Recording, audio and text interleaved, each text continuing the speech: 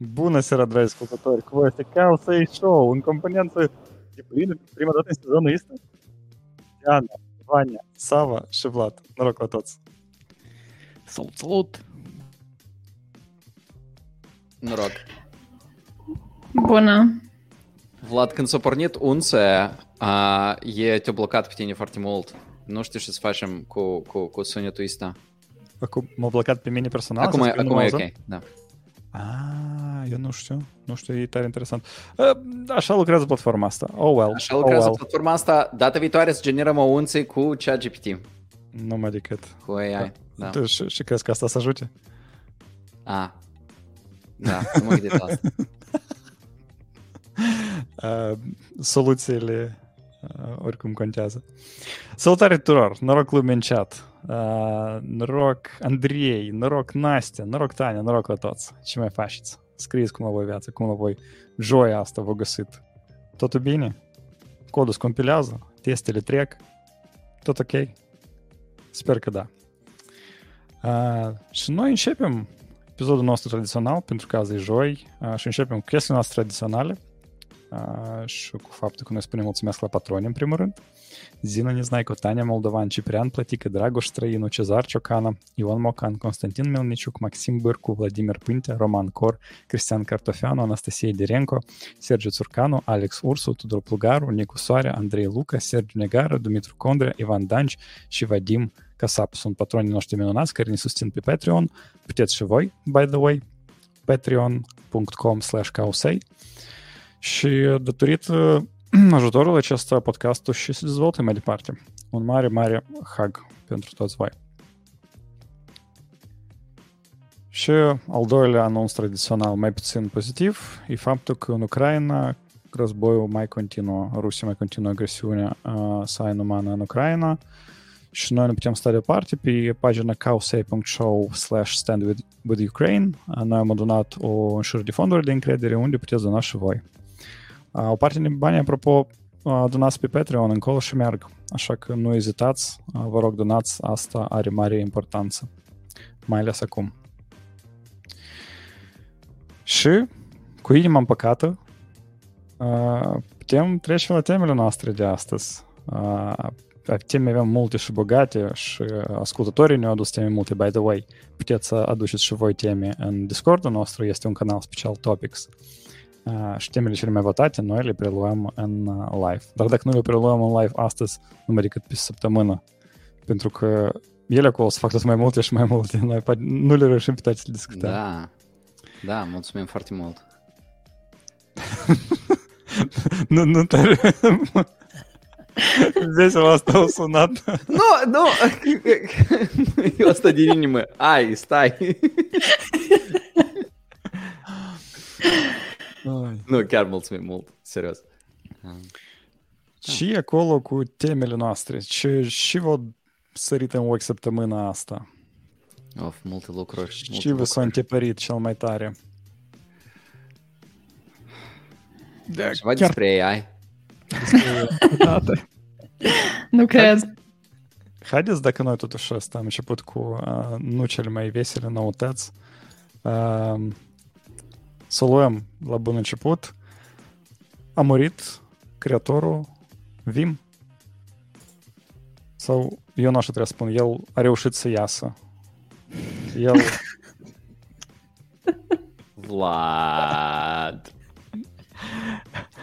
El, crezi că l-a reușit? Adică îți dai seama că simbolică. Contribuitor al acestui software până în ultimele clipe. Da, asta e adevărat.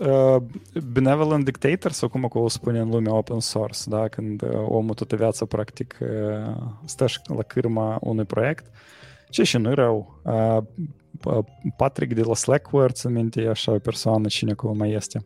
Sunt mai multe și iată, domnul ăsta pe care eu cinstit nu știam cum îl cheamă până în ultimele zile.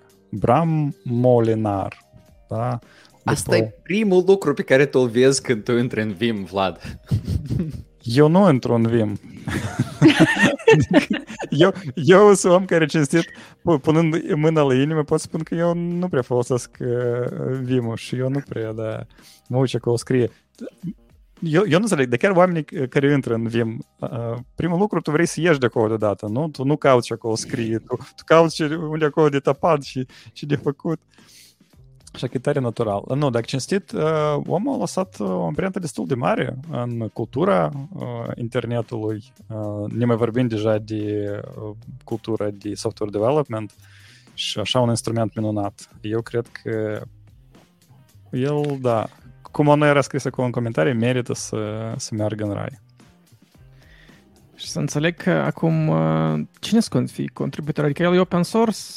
Am citit undeva că unii dintre contribuitorii s-au dus la familie lui și au întrebat dacă poți să dai acces la repo, admin, ownership și chestii genul ăsta și au fost predate. Tot ok. Legacy să meargă mai departe. Eu sunt curios că el l-a lăsat sau nu undeva în cum se numește, nota de doliu, nu știu cum asta se numește corect în română. Că eu Vimul dau la și acolo așa. Da, Copilul cel mai mare. Ha! Nu, ca tare ce se întâmplă acum asta că era, da, Benevolent Dictator for Life, Vim se dezvoltă în open source, dar modul de a contribui la Vim nu e foarte simplu, pentru că el, de exemplu, e în Mercurial, acolo e hostat în... este și organizație GitHub, este un site care e în PHP 5 și care e end of life deja de ceva timp. Mai scurt, da, acolo sunt multe chestii pe care omul le cunoștea, sau cum knowledge capital, care comunitatea nu știe cum să-l preia și acum începe conversația asta din comunitate de hai și să facem noi acum. Cine o să iei responsabilitatea de server, cine o să asume responsabilitatea de hai să ne uităm la contribuții și așa mai departe.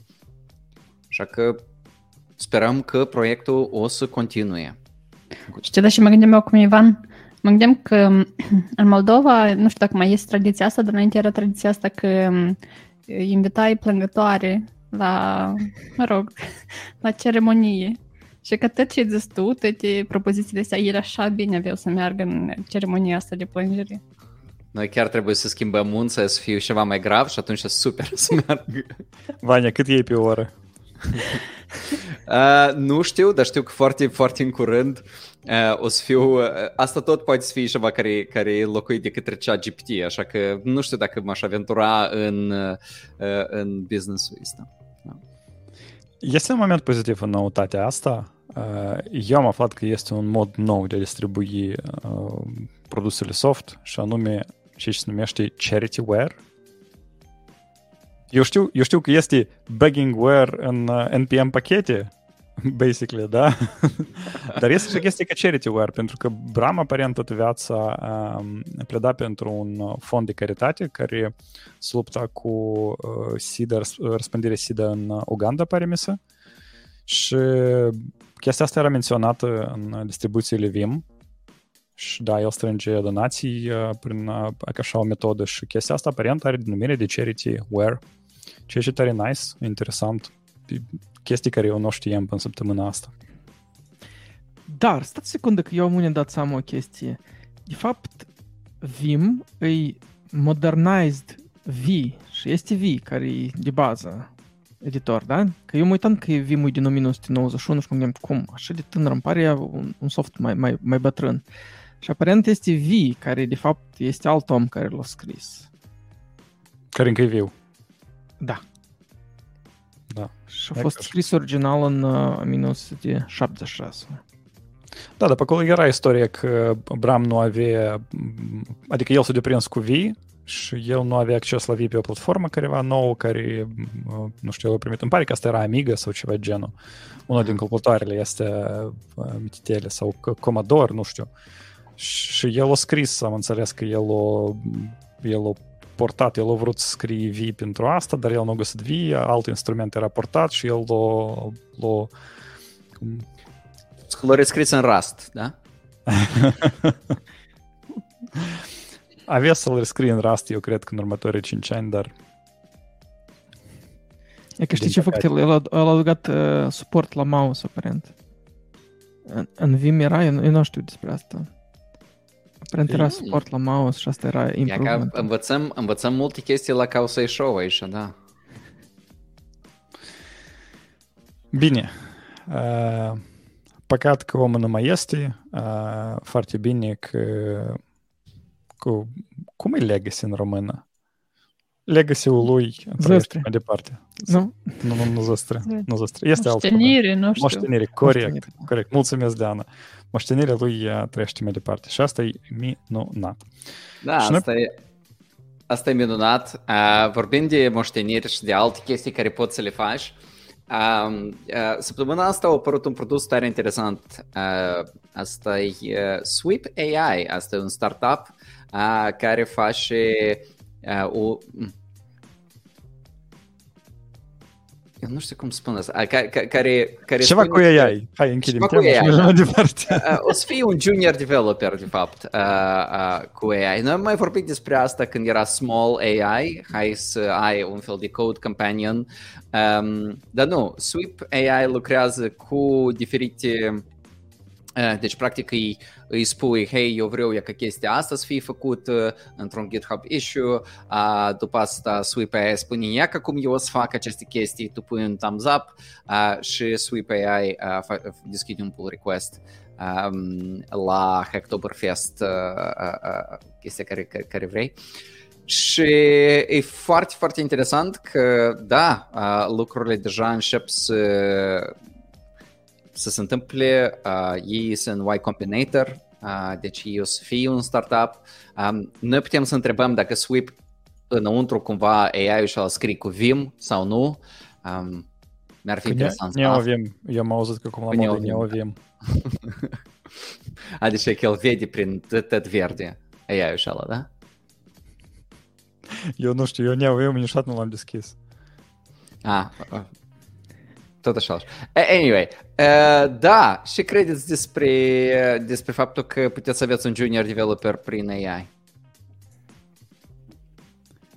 Nu mă bucură noutatea.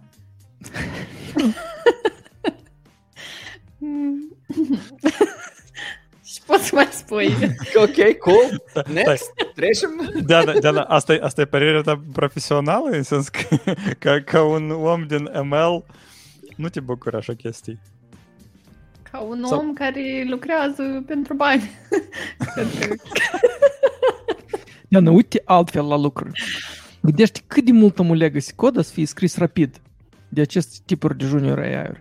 Cod moștenire cineva, îți trebuie cineva tot moștenirea asta pe urmă să o duc și să facă debugging. Da, Sava, îți trebuiască.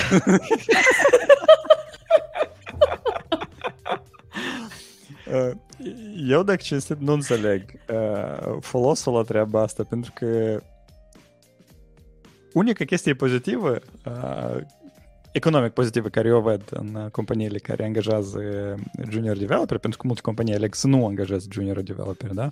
E o investiție în viitor, cumva, pentru că evident că ei în scurt timp nu aduc mare folos, e evident că ei iau de la alți developeri din timp pentru a crește, da?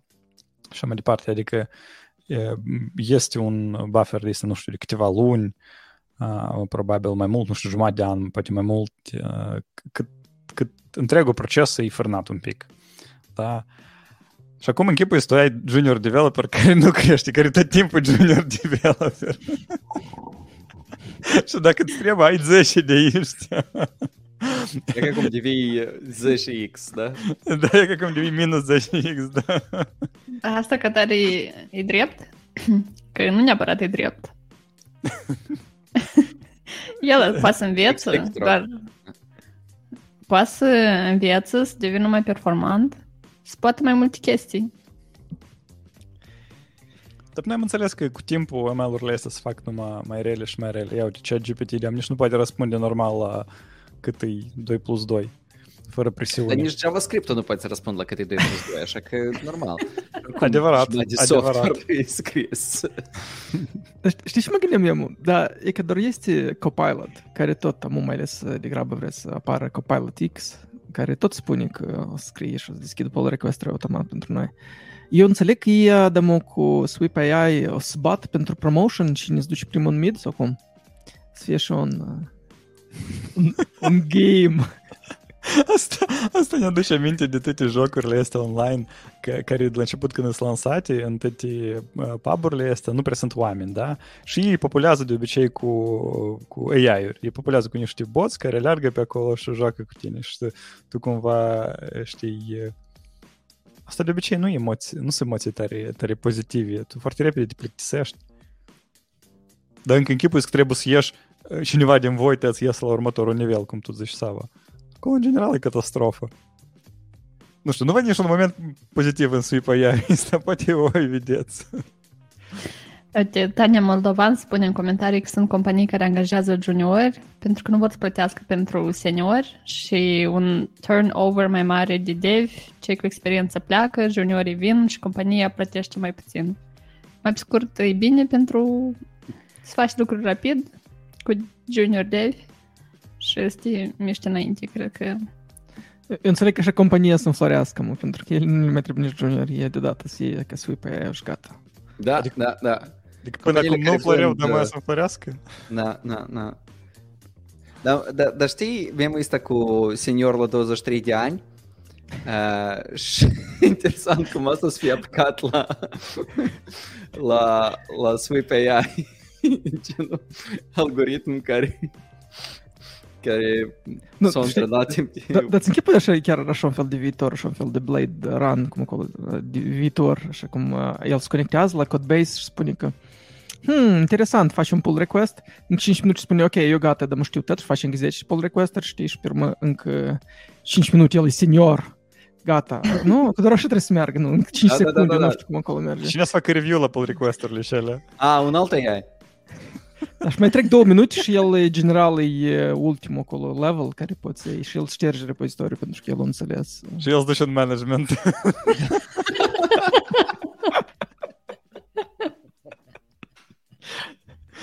Iertați-mă. Mergem mai departe. Ce s-a mai întâmplat săptămâna asta? Da, altă tot e regat cu AI. Următoarea temă e de la Sergio. El a postat în channel nostru în Discord, în Topics, despre cum Zoom și-a schimbat termenii TOS, cum e, Terms of Service, adică termenii și condiții, și a indicat că deja are dreptul compania să învețe pe datele care vor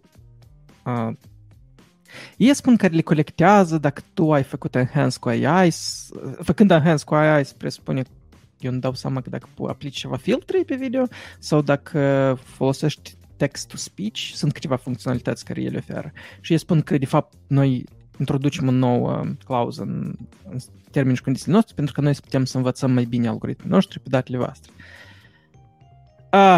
În practică, noi nu știm dacă asta se întâmplă numai când lor le trebuie și când ai făcut enable la feature sau tot timpul. Pentru că dacă e deja o scris asta în termeni și condiții, bye-bye. Cum vă asta? Cum companiile oficializează deja că datele noastre nu sunt noastre? Că noi, ca Vlad, stăm ca pe această platformă și facem acest stream. Și e copyright-ul nostru sau nu la contentul nostru? Sau este acolo vreun termeni și condiții care noi nu le-am citit și deja cuvintele nouă nu ne mai aparțin și nu avem voie să le mai spunem în altă parte. Pe faza de copyright, cel puțin aici, pe StreamYard poți fi liniștit. StreamYard nu-și asumă niciun fel de drepturi. Nici la distribuție, apropo. De fapt, drepturi conexe, nimic. Eu cred că drepturile am luat o leacă într-o parte. Drepturile nu cred că, e păvărot o leacă așa, nu le trebuie. Dar despre să folosească datele astea pentru antrenarea la AI. Adică, în alte cuvinte, astea sunt un fel de date care... Dar astea nu sunt date personale, cumva, da? Sau sunt personale? Sau ele sunt depersonalizate? Cum asta lucrează? Întrebarea alta. Dacă ei folosesc asta pentru a face un produs mai bun pe mine, trebuie să nu îți prinzi bani. Sau poți să plătești mai mult trebuie. Să-ți mai puțin. De ce mai mult? Pentru că tot timpul trebuie să plătești mai mult, nu mai puțin. Unde ai văzut să plătești mai puțin? Inflație sau inflație. Știți ce e cel mai tare ce-mi place la tema asta? Că odată ce tu ai activat, nu știu, feature-ul este de AI și le dai voie lor să colecteze date pentru antrenare, tu nu mai poți opt-out. Adică tu nu poți zici că gata, m-am răzgândit. Serios? Da. Și asta e tare, nu nice. Păi stai leacă, dar dacă tu nu optezi să le dai voie, tu poți folosești mai departe serviciul fără ca ei să colectezi datele astea? Adică asta e posibil? Da. Ok. Adică tu ai one lifetime decision care trebuie să-l faci acum. Da. Și dacă nu, în sens că nu acum. Dacă tu la un moment dat activezi feature-ul ăsta de AI, da. în momentul ăla, gata, nu mai poți să zici că nu. Eu să înțeleg că asta e din cauza că genul datele tale s-au dus deja în model și ei nu pot înapoi să facă din modelul celălalt. Da. De-a farș. Nu pot să-l transform în... Găinușă. Da. Nu îți pare că asta e o mișcare în depresos? Adică nu au putut ei ca și alții să schimbe pur și simplu EULA și să bagi încolo, băi, folosind serviciul ăsta, tu dai voi să colectăm. Deși îi dau voi să tu opt-out sau to not opt-in, da? Eu pe Diana nu cred, pentru că Diana spune că acolo este undeva un checkbox, dar dacă eu schimbat EULA care tu spui, mă, Vlad, e deja schimbată. Atunci este ceva. Da, dar lumea când a citit eu la asta și a văzut și s-a schimbat, apoi lumea tare mult s-a revoltat și după asta Chief Product Officer-ul de la Zoom a postat un blog post destul de lung în care descrie care sunt feature-urile noi de AI, ce se întâmplă, cum poți face opt-out și așa mai departe și cum asta se poate de făcut de către administratorii organizației, mai multe chestii acolo se descrie pentru și noi folosim datele astea. Și pentru că asta, desigur, Zoom e folosit pentru foarte, foarte multe scenarii de exemplu, de stat, că oricum lumea mai lucrează remote și pandemia ne-a învățat să stăm pe Zoom. Zoom e folosit pentru învățământ la distanță și pentru medicină la distanță și acolo, da, îți o leacă altfel de condiții pentru protecția datelor personale. Da, deci Zoom a adăugat clauză de excepții pentru healthcare și educație, dar cum? Blogpostul de la Zoom s-a focusat pe faptul că, hei, ia că cum poți să faci opt-out din opțiunile astea feature-urile care ți le dă AI-ul. Da, că acolo este meeting summary, că tu îți primești după meeting, acolo și mai este încă ceva Zoom IQ, nu știu ce, și da. Și spun, da, e că dintre ele tu poți face opt-out, administratorul poate să facă opt-out, dar datele noi de-am colectat, nu știu ce. Și-ai viața. Understandable, cum să zice. E că Nicu zice că trebuie hostatat pe serverul din Beș. Pitazic, Nicu, pitazic. Terminologia ca asta e de bază. Da, cred că e foarte, foarte bine în Beș de ținut server, că e reșe. Dar acolo încă trebuie să mai ventileze normal. Da. Apar probleme. Acum n-are... Trebuie aer să-și vadă cu curață. Nu da, aer. La o plimbare trebuie să scozi când în gântazi, că nu uitați. Deci, a doilea, hai să spunem, noutate din partea lui Zoom, că ei azi, săptămâna asta, pur și simplu, și-au făcut una după alta.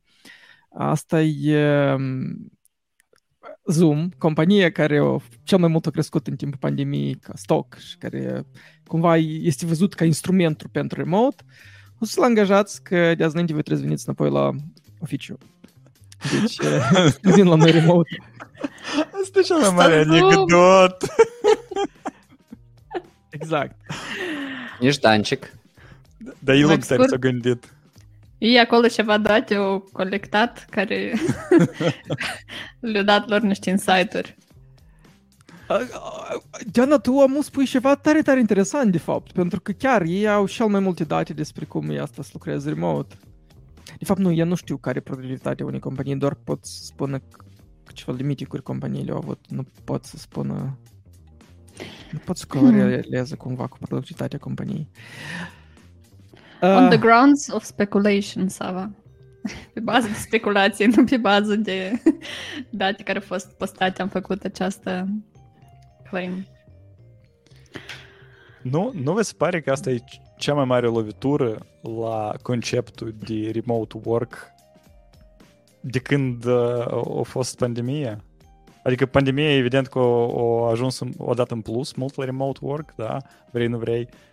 Dar chiar luând în considerație, nu știu, CEO-urile la Facebook, la, nu știu, la Google și mai departe, ei tot strigă, haideți înapoi, așa, ne aranjăm, câte doi în perechi, mergem spre oficiu și mai departe.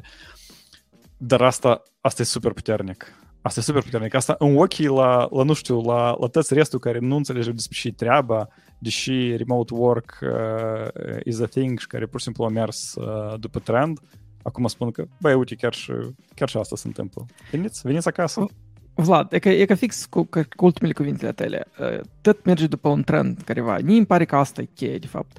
Oamenii pur și simplu fac ce fac restul și nu tare să gândesc deși ea fac și cum fac. Eu nu cred că asta cumva au invalidat sau validat ideea că remote e bun sau remote e rău. Mai mult de ideea că ei au pierdut mulți bani din cauza că stocul lor din topul, picul lor din 2021 s-a dus numai în jos. Ei au început să pierdă bani, acolo eu cred că și-au scris fiecare bonusuri, care de-am cheltuit, știi? Și acum ei au o problemă, că aparent, în ianuarie 2022, numai 2% din angajați erau în oficiu.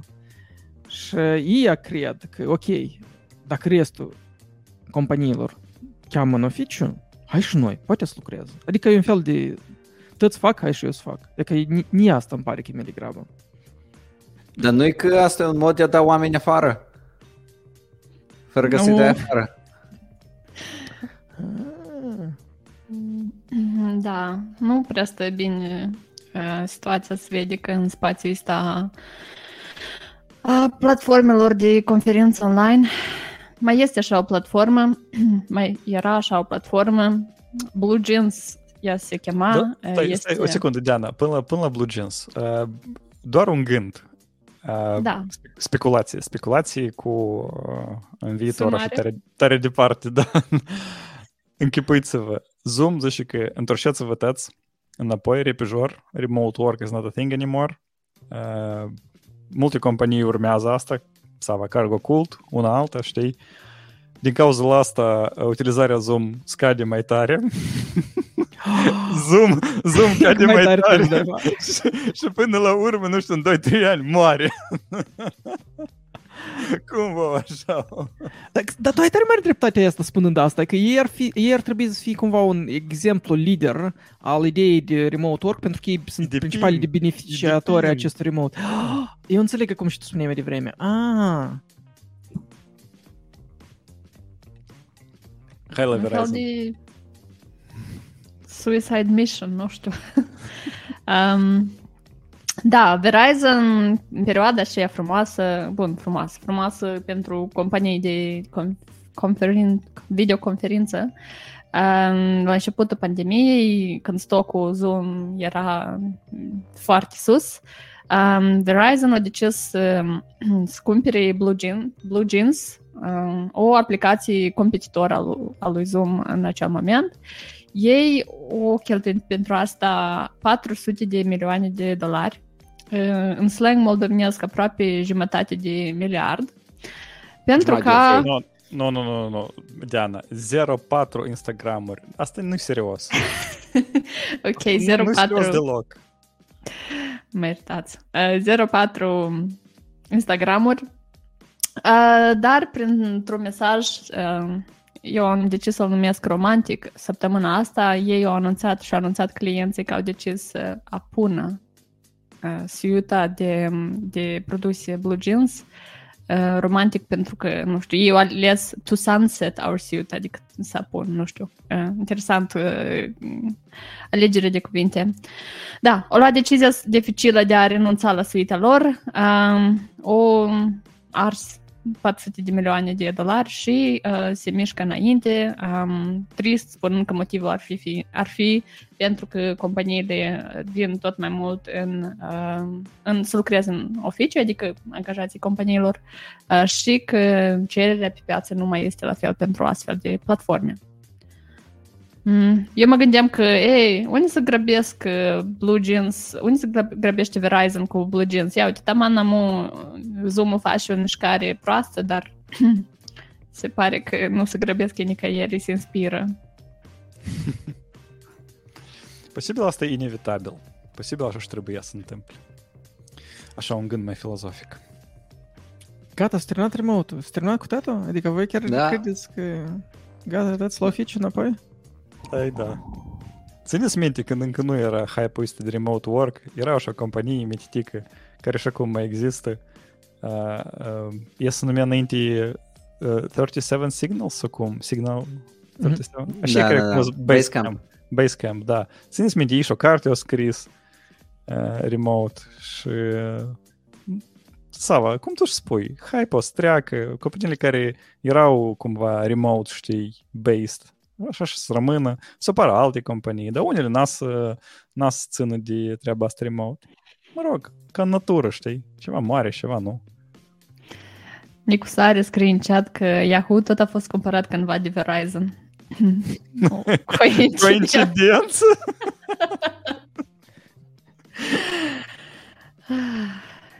Hai să spunem companiile care ne plac, că nu cumva Verizon să aibă gânduri.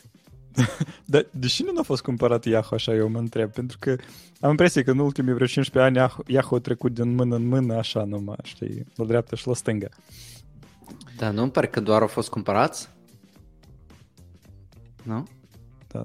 Nu a fost vândus niciodată? Nu, acolo că a fost CEO schimbat de vreo 3 ori și ei au făcut câteva inovații și chestii din astea care era tare nu se știe și fel de direcție. Una din inovații era tăți la oficiu, că ei înainte de asta lucrau remote o bucată de timp. Asta e noutate în Google, tare de mult. Compania care în anii 90 lucra remote, în anii 2010 a spus că hai la oficiu. Da, și după asta cumva el a pierdut foarte mult talent și s-a dus încă mai rău tot după. Super, deci trendsetter. Și nu mai este trendsetter săptămâna asta e OpenAI. Săptămâna asta s-au întâmplat două chestii cu OpenAI. Este una că noi deja știm faptul că ChatGPT scade în număr de utilizatori destul de semnificativ. Deja nu-i luna mai, dar da, e foarte interesant ce se întâmplă. Nu știi dacă asta e din cauza modelelor care din cauza la vacanțe de vară. Scuze. Chiar. Și copiii tăți nu fac submit, scuze. Dar Vlad, așa se bucura. Vlad, și ai vreun LLM pe vreun tazic undeva de te bucuri și tare? Da, pe cum? La lame. Am o fermă de lame. Nu mai este. Eu tare sceptic eram de tot hype-ul AI, în sens că pentru toți eu cred că e clar că AI acum e hype, da, și exagerat de nu știu câte ori, dar oricum toți tare multe nădejde trag din asta, știi, și eu mă bucur când se apropie timpul ăsta de trezire, știi, se apropie timpul când instrumentele care au folos și care pot să aducă bani și care lucrează rămân, care și-au fost până la ChatGPT, probabil că știi. Dar cele care au apărut așa în ultimul jumătate de an, ele așa ca frunzele. Da, dar e ca furca o să rămână. Grebla o să rămână, instrumentele utile o să rămână. O altă chestie care s-a întâmplat săptămâna asta e că OpenAI... Ce a fost cu ChatGPT? Apoi e ca asta spun cu ChatGPT. Că tot în OpenAI, asta e că ei au lansat GPT-Bot. Asta e un crawler care Da, intră pe blogul tău și se uită la blog postul care l-ai scris cu 15 ani urmă despre cum de făcut ceva pe ceva, că e 2 pe FreeBSD, eu așa ceva am avut în vedere. Și da, încearcă să asimileze informația asta și să o pună undeva în model, să o transforme într-un fel de farșec. E interesant că GPT-bot publică și documentații despre cum să nu permiți chestia asta, adică practic e un user agent și tu spui hey, disallow, e că chestia asta și atunci blog postul tău nu o să intre în lumea mare a ChatGPT-ului. Dar da. Să înțeleg că noi ne plângeam pe Zoom că ei să iei datele noastre fără consent, dar ăștia în general să fac crawling pe tot internetul și o spui mulțumesc. Da. Noi trebuie să ne întrebăm doar o singură chestie. De ce n-a făcut asta până acum și acum asta fac public? Adică ți-ai dat seama, nu știu, te-ai gândit că datele cele care le-au strâns seturile pentru a învăța până acum GPT-ul, dar ar trebui să fie cumva, nu știu, cumva de undeva preluate sau ceva. Nu s-au uitat prin internet, adică ei au luat niște dataseturi pregătite manual și aparent, nu știu care e răspunsul. Vlad, eu am răspuns pentru tine, că numai ce ai spus că AI-ul gata să termine hype-ul, dar eu spun invers. Asta demonstrează că AI-ul duce în producție. Dacă până acum erau niște dataseturi de niște scientiști care nu știu ce acolo făceau niște manual labeling și chestii, noi îl conectăm la internet. Noi îl conectăm la Facebook, posturile la Nanu Leoșa, noi îl conectăm la blog posturile toate, noi îl conectăm la anunțurile la restaurantul La Taifas, toate chestiile astea o să fie în ChatGPT și o să fie utile. Baftă OpenAI. Spor la treabă. Vlad. Diana, ca specialist în machine learning, spune-mi, te rog, poți să dai, nu știu, o notă la utilitatea la datele care îi pot acum să le crolească de pe internet, da, față de dataseturile care le folosit înainte, sau dataseturile care de obicei se folosesc, da, pentru că probabil nu sunt chestii destul de similare. Așa, nu pot să zic dacă ar fi mare beneficiu din punct de vedere a inteligenței modelului, mai mult de faptul că poate să dă date mai reale, sau răspunsuri mai reale, gen dacă tu vrei să afli și faci un restaurant care să orele deschisă, chestii de genul, tu poți informația asta să o obții cumva acum.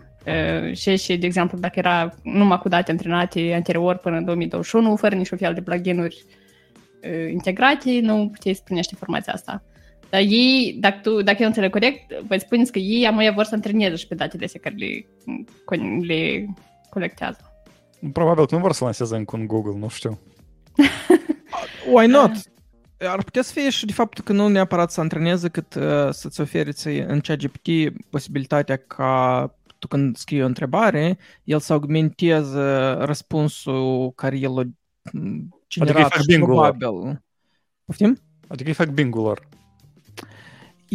Eu cred că asta în general e viitor. Adică că cumva n-are sens tare mult din ideea că tu ducem pe undeva în vreun Google, Bing, whatever, scrii niște cuvinte și îți arată niște link-uri. Adică atât asta parcă o lecuță după ce utilizezi mai mult timp. ChatGPT devine cumva parcă secolul trecut. Dar ce lipsește la ChatGPT pentru mine e veridicitatea informației care el o prezintă.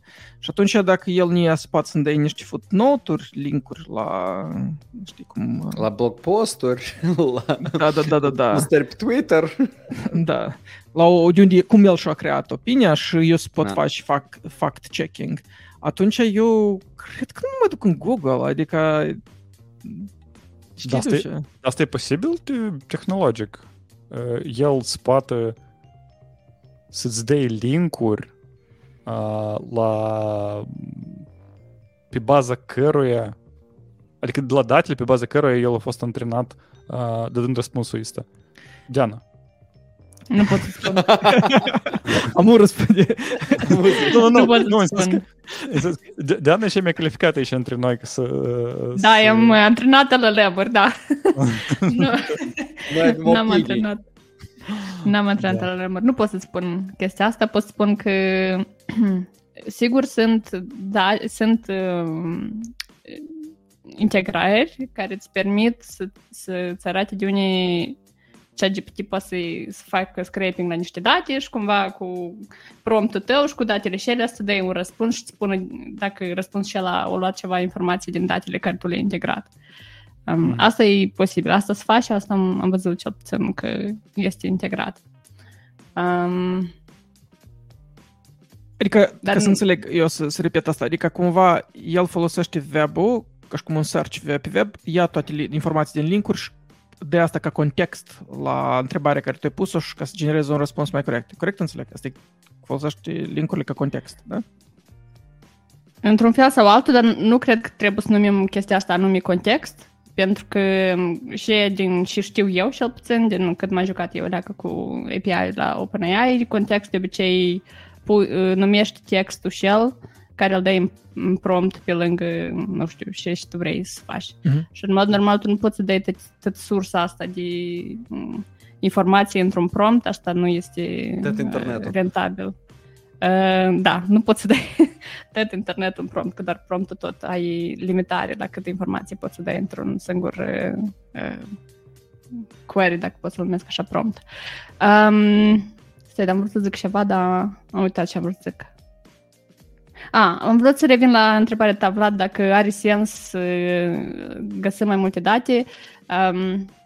Eu tot am ascultat la un moment dat un podcast și acolo se spune că limitarea următoare care ar fi este datele, în sens că câte date noi putem să feeduim la un model așa de mare, așa de data hungry.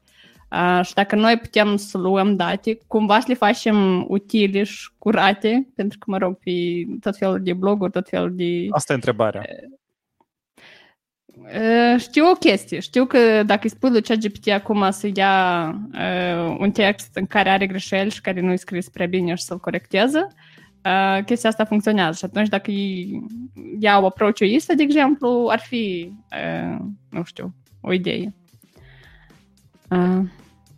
Cred. Adică să folosească cumva tot ChatGPT-ul pentru prepararea datelor, asta tu spui. Ar fi o idee. Bun, dar asta sunt niște idei care așa eu le spun on the go, am venit asta în ceva minte. genul, da, dacă eu m-aș așeza să implementez asta mâine... Exact. Asta ieri avea să fie implementat. Așa aș face, dar nu pot să spun cum ei acum chiar o să facă cu chatbot-ul lor, dacă ei o să folosească datele astea pentru fine-tuning, cel mai probabil da, și cum ei asta să facă, nu știu. Să mă uit și am să văd și să spun. Sau vai că tu zici viitorul, nu știu. Mie asta încă mi se pare așa o agonie, știi, când tu de-amu știi că șansă n-ai, dar încerci încă să mănânci ceva, să prinzi la putere. Mi-mi pare, Vlad, că tu compari tehnologiile astea de generative AI cu, nu știu, un soft nou sau... NFT-uri. Cu un Terminator. Mi-mi pare că așa de multe chestii o să fie posibil și sunt deja posibile să le faci. Inclusiv noi am văzut mai devreme că Junior Demo sunt... Tot asta a schimbi, nu știu, poate mai mult ca mașină de spălat, știi? Asta vreau să zic. Noi am avut discuția asta la un moment dat, dacă și-au fost mai impactful mașina de spălat sau internetul, știi? Mie îmi place benchmark-ul cu mașina de spălat, dar nimeni din voi asta nu critică și eu trebuie să fac. Să mă uit la voi și spun că da, tot e ghine, așa și... Vlad, zrea tu așa, adică nu uita, tot asta se înregistrează, iar cum acolo, platforma asta îți dă tot asta, datele la asta și pe urmă când vine și primul. Am să-mi fac harakiri singur. Mulțumesc. Și teme mai avem, și mai poate fără AI.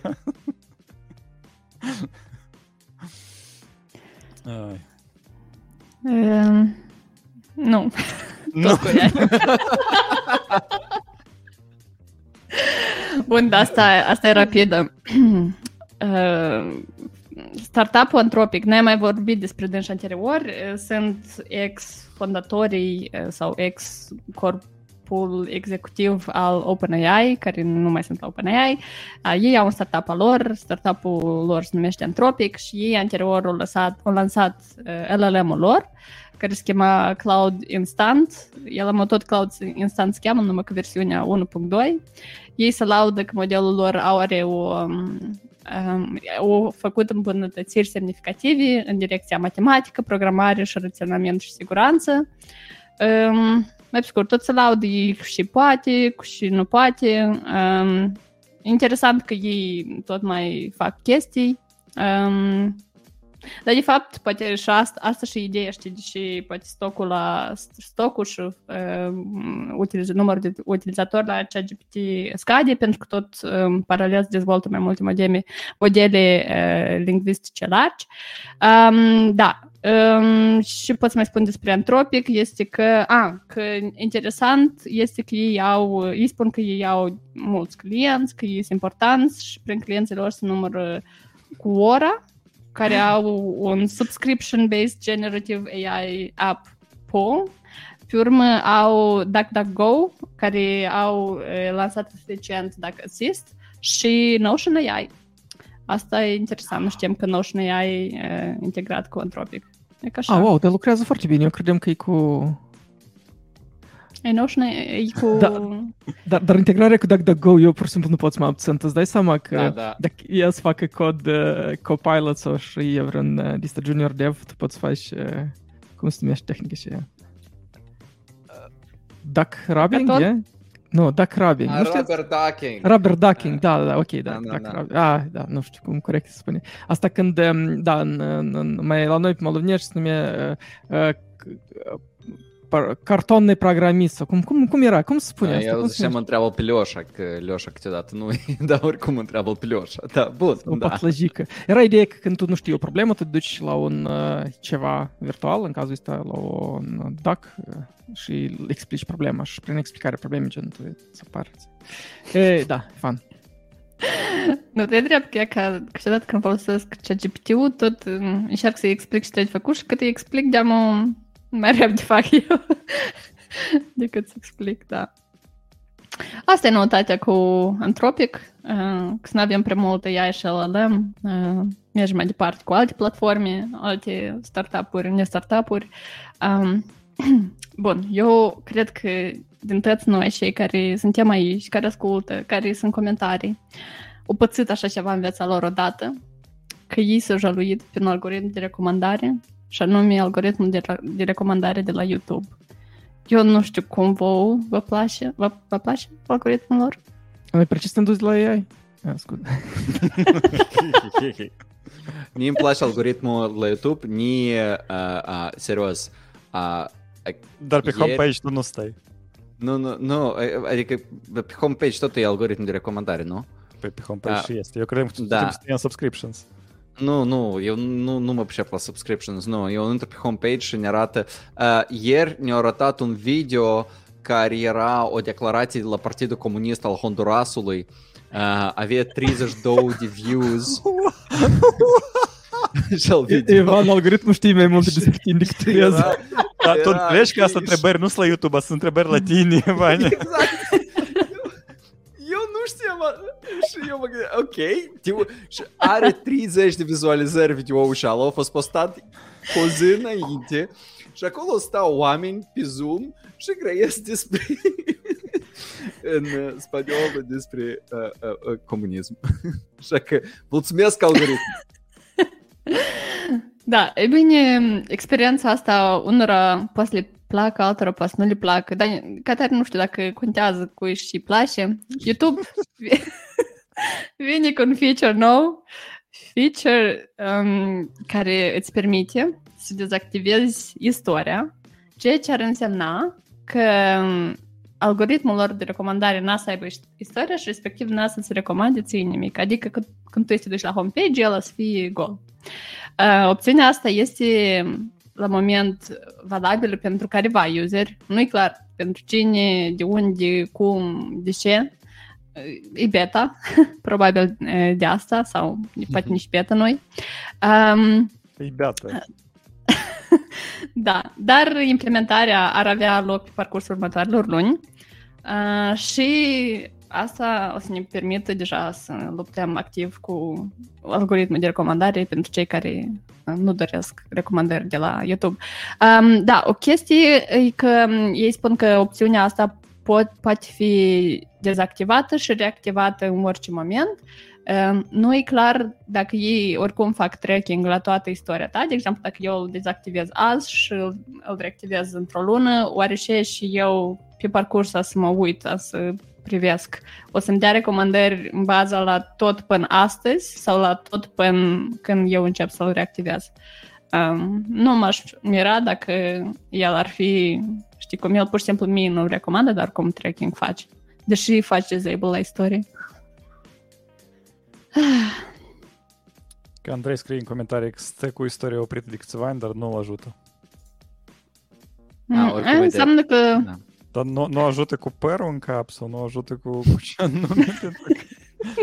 Eu nu știu, e că voi știți, vă jăluiți pe algoritmul de la YouTube, dar mie eu nu m-am jăluit, nu exact jăluit. Eu m-am jăluit.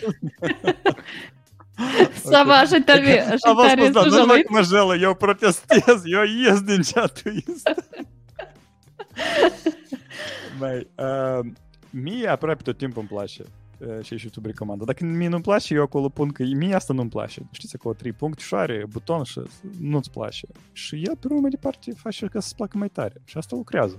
Adică și opțiune pentru mine asta lucrează. Nu știu cum pentru voi. Eu n-am niciodată probleme cu algoritmul YouTube. Problema poate fi inversă. Problema poate fi că recomandările stare bune și tu nu poți ieși de pe YouTube ca de pe TikTok. Și asta eu înțeleg. Da. Eu un lucru pot spun, tu ai o relație foarte constructivă cu YouTube. Da. Da. Cred că tu îl respecti, dar el nu te respectă înapoi. Dar tu îl respecti. Dar asta nu e constructiv. Nu, e constructiv, tu poți comunica, știi, tu spui, că asta nu-mi place. Nu arăta. Tu îi dai feedback. Și el mă ascultă. Îmi place așa relație cu YouTube-ul. Și ne mai ascultă cineva pe noi când n-am în vedere ca o să iei, dar în general am în vedere. Dacă cineva mai colectează date despre noi, eu vreau să vorbesc despre Yandex. Bine. Hai să vorbim despre Yandex. Noutate foarte scurtă. Noutate foarte scurtă. Acolo nici nu s-a întâmplat ca tare. Acolo s-a întâmplat vreo 7 ani în urmă sau 8 ani în urmă. Că conducerea Yandex practic a dat tot la conducerea Federației Ruse, care e stat terorist, țin să vă amintească. Și acum statul acesta terorist are acces absolut la toate datele, dar nu așa că eu m-am dus să am întrebat și ei mi-au dat pe o foaie A4 printat, dar așa că i-au pus cablul în datacentrele Yandex și au acces direct 24/7. Și nu uitați că Yandex e folosit nu doar în Rusia.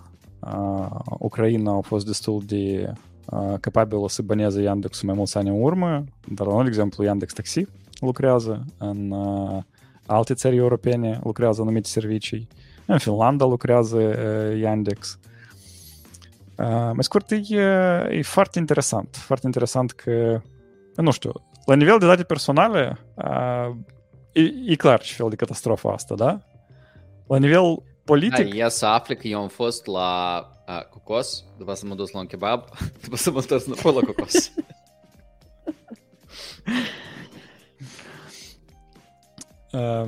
Da.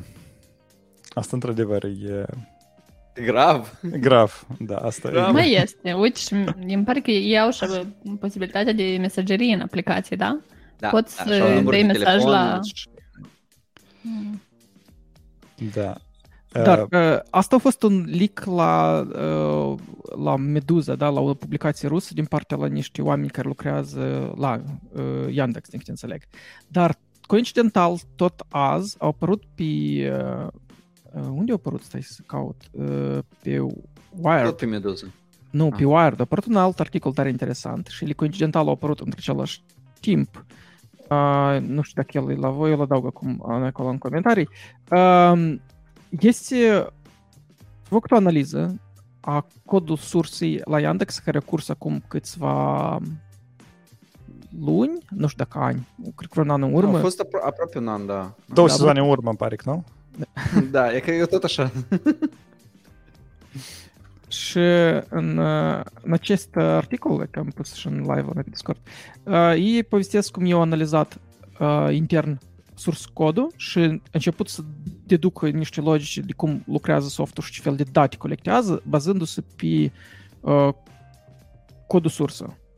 Și eu putut acolo să depisteze cum e, de exemplu, împart demografic oamenii, ce fel din general de...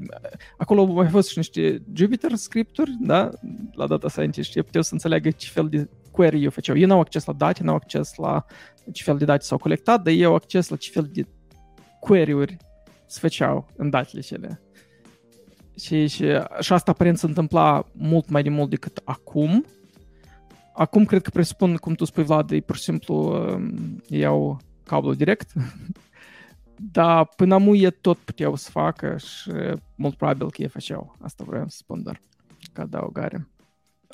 Păi istoria asta nu e nouă. Istoria asta a început încă înainte ca Rusia să atace Ucraina în 2014.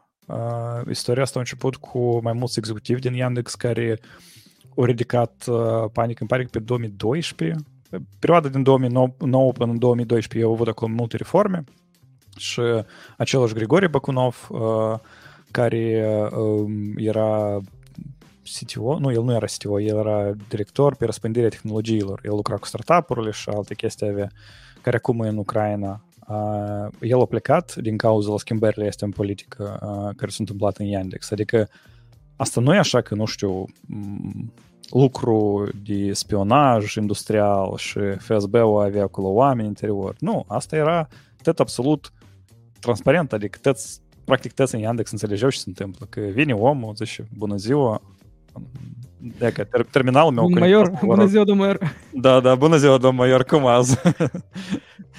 Aparent e în 2019 legal, odată așa o chestie care se numește votul de aur, sau cumva, ce nu este cât ca să spun.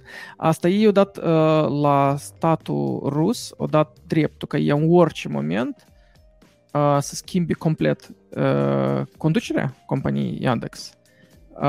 Adică ei au voie dreptul veto să blocheze orice decizie de bord, adică cumpărarea, vinderea Yandexului complet, și în orice moment ei pot să schimbe complet guvernarea și au un fel de două voturi în bord, devin deodată majoritar. Adică în orice moment statul rus pur și simplu poate să iei take it over. Și asta s-a întâmplat în 2019. Eu sunt tare, tare curios cine cumpăra stocul la Yandex de atunci, da. Dar era companie public și se vindea și toți încă o cumpărau, vindeau.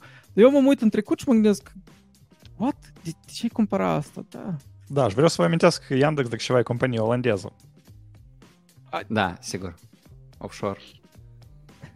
Nu. Yandex cu toate activele ei internaționale, companie olandeză. Dar toate serverele sunt în Rusia. Ca să iei doar tot podcastul olandez, nu? Nu, noi suntem pe Cipru.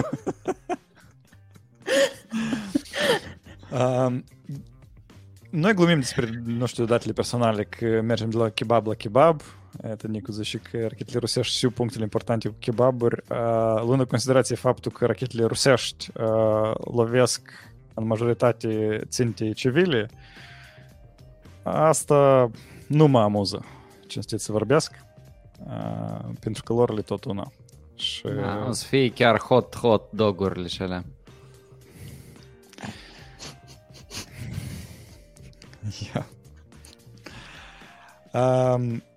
Nicu Soare a mai menționat în Discord că de fapt Google sau nu Google, da, Google în Chrome by default în Moldova instalează Yandex căutarea la noi, așa.